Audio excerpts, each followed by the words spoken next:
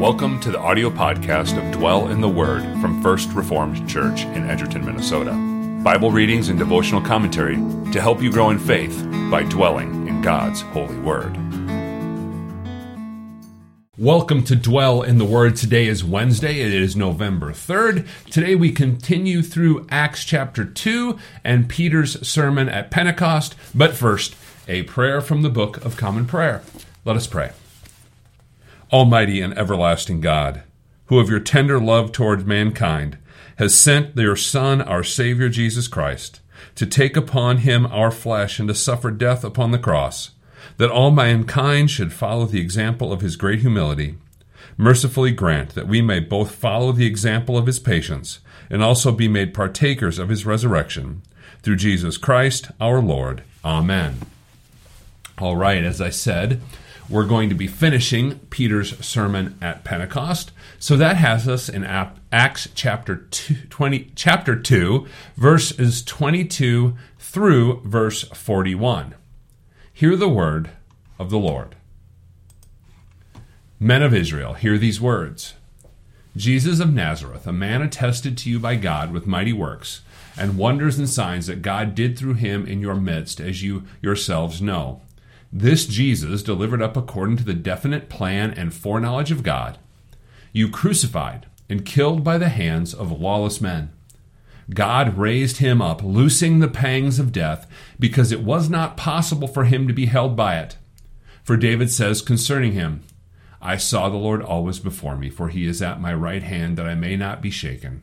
Therefore my heart was glad, and my tongue rejoiced. My flesh also will dwell in hope. For you will not abandon my soul to Hades, or let your Holy One see corruption. You have made known to me the paths of life. You will make me full of gladness with your presence. Brothers, I may say to you with confidence about the patriarch David, that he both died and was buried, and his tomb is with us to this day. Being therefore a prophet, and knowing that God had sworn with an oath to him that he would set one of his descendants on his throne, he foresaw and spoke about the resurrection of Christ, that he was not abandoned to Hades, nor did his flesh see corruption. This Jesus God raised up, and of that we all are witnesses, being therefore exalted at the right hand of God, and having received from the Father the promise of the Holy Spirit, he has poured out this that you yourselves are seeing and hearing. For David did not ascend into the heavens, but he himself says, The Lord said to my Lord, Sit at my right hand until I make your enemies your footstool. Let all the house of Israel therefore know for certain that God has made him both Lord and Christ, this Jesus whom you crucified. Now, when they heard this, they were cut to the heart, and said to Peter and the rest of the apostles, Brothers, what shall we do? And Peter said to them, Repent and be baptized, every one of you, in the name of Jesus Christ, for the forgiveness of your sins, and you will receive the gift of the Holy Spirit. For the promise is for you, and for your children, and for all who are far off, everyone whom the Lord our God calls to himself. And with many other words he bore witness and continued to exhort them, saying, Save yourselves from this crooked generation. So those who received his word were baptized, and there were added that day about 3,000 souls. Now that right there is a sermon. What fantastic words from the Apostle Peter about who Jesus is and what he has done. Let's take a look at a few things here and look at the big picture of what is going on. We see verse 23, this Jesus delivered up according to the definite plan and foreknowledge of God, you crucified and killed by the hands of lawless men. Notice what Peter is saying here, that this was the definite plan and foreknowledge of God, that this was the plan that the Messiah would suffer. Go back to Isaiah 53, a very well-known passage. It talks about the suffering of the one who is going to come, right? We know this. This is not a surprise. Now, we look throughout the Gospels, and the apostles don't seem to think much of this idea of Jesus suffering before it happens, when he warns them that it is coming. But now that they are on the other side of the story of redemption, now that they are on the other side of the resurrection and of the ascension, and now that they have the Holy Spirit, Peter gets it, right? This is the same Peter who told Jesus there was no way he was going to let him suffer. This is the Peter who cut the guard's ear off with a sword, right? He wasn't going to let him suffer, but now he's saying this was the definite plan and foreknowledge of God, that he was going to save his people. And so what does Peter see as the significance of this event? There's a lot here, but I want to focus on one thing in verse 34 and the early part of verse 35 here. The Lord said to my Lord, sit at my right hand until I make your enemies your footstools. Now, or your footstool. Now, this is the most quoted verse in the New Testament from the Old Testament. It's Psalm 110, verse 1. And the idea here is that the Messiah that is prophesied in the Old Testament, and specifically here in Psalm 110, he is ascended, he is a king at the Father's right hand. And the point that Peter is making is that there's all these prophecies about David and about these things of his descendants in the Old Testament, but Peter says David saw decay. David died. His tomb is still with us, he says earlier in this passage. So it must have been about the Messiah. It must have been about this one. And basically Peter is saying, look at this. Look at this story that was told in the Old Testament. Clearly what has happened to Jesus is what was to happen to the Messiah. And so this is the one who can save you. This is the story of your salvation. And so we see in verse 37 that the Holy Spirit is at work in the crowd, right? Because it says they hear all this and they realize who Jesus is and they're cut to the heart. And so they want to know, what do they do? And Peter gives them clear instructions. Repent and be baptized for the forgiveness of your sins. Receive the gift of the Holy Spirit. That is an important thing. They are to turn away from their sin. And now Peter is calling them to receive the covenant sign of the new covenant, this idea of baptism and being washed. And notice what it says here in verse 39, for the promise is for you and for your children and for all who are far off. Now, this is important. I bring this up quite often, don't I? When I'm preaching about this idea of us being of God being a God to us and to our children.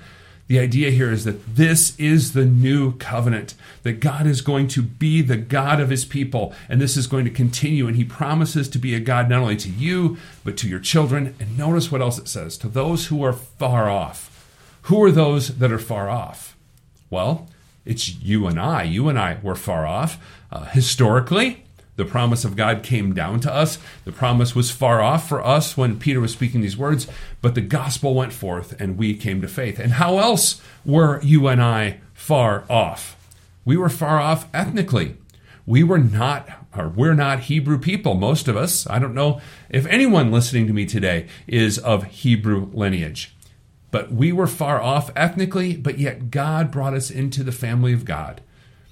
Because of what Jesus has done, it doesn't matter who we are by our ethnicity. As we looked at earlier this week on Monday, it doesn't matter if you are young or old, male or female, rich or poor. You have been brought near. Even if you were far off, through what Christ has done, God has brought us near. And this promise is for us and for our children. And so we continue to tell the story. We continue to proclaim the gospel. And who is this for? More specifically, at the end of this verse, I left it off on purpose. It's everyone whom the Lord our God calls to himself. This isn't about you and I figuring out this amazing story of God on our own, or you and I being smart and being able to say, hey, we figured out God, and so now we have earned salvation on our own. No, this is about the one whom the Lord our God calls to himself, even those who are far off. Even those who are far off can still receive salvation. Why? Because it's God doing the work. The Lord calls them to himself, even from a great distance, even across time, across generations, across ethnicities. God calls his people to himself. What good news this is. And notice just how awesome this news was received because of the work of the Holy Spirit on Pentecost. So those who received his word were baptized, and there were added that day about 3,000 souls. The church is growing here in Acts, and that's important. We want to follow that as we go through the story of the early church here. God is bringing people to faith, and the church is growing, all for the purpose that Christ might be glorified and that the word may be spread out, that more and more people would come to faith. Let us go to prayer. Triune God, we thank you that our crucified Lord was raised, loosing the pangs of death because it was not possible for him to be held by it. And we are grateful that this gives us a freedom to walk in confidence, knowing that eternal life is not only promised to us, but guaranteed because we have a Savior who has defeated death. Today we lift up the missionaries that our congregation supports in our nation and all over the globe. We pray that they would proclaim the pure gospel with power and with clarity, that others may hear and believe the good news of Jesus Christ. And today we remember the ministry of Cornerstone Prison Church at the South Dakota State Penitentiary. We lift up those who serve in the ministry there. Grant them wisdom as they seek to reach that place with the gospel.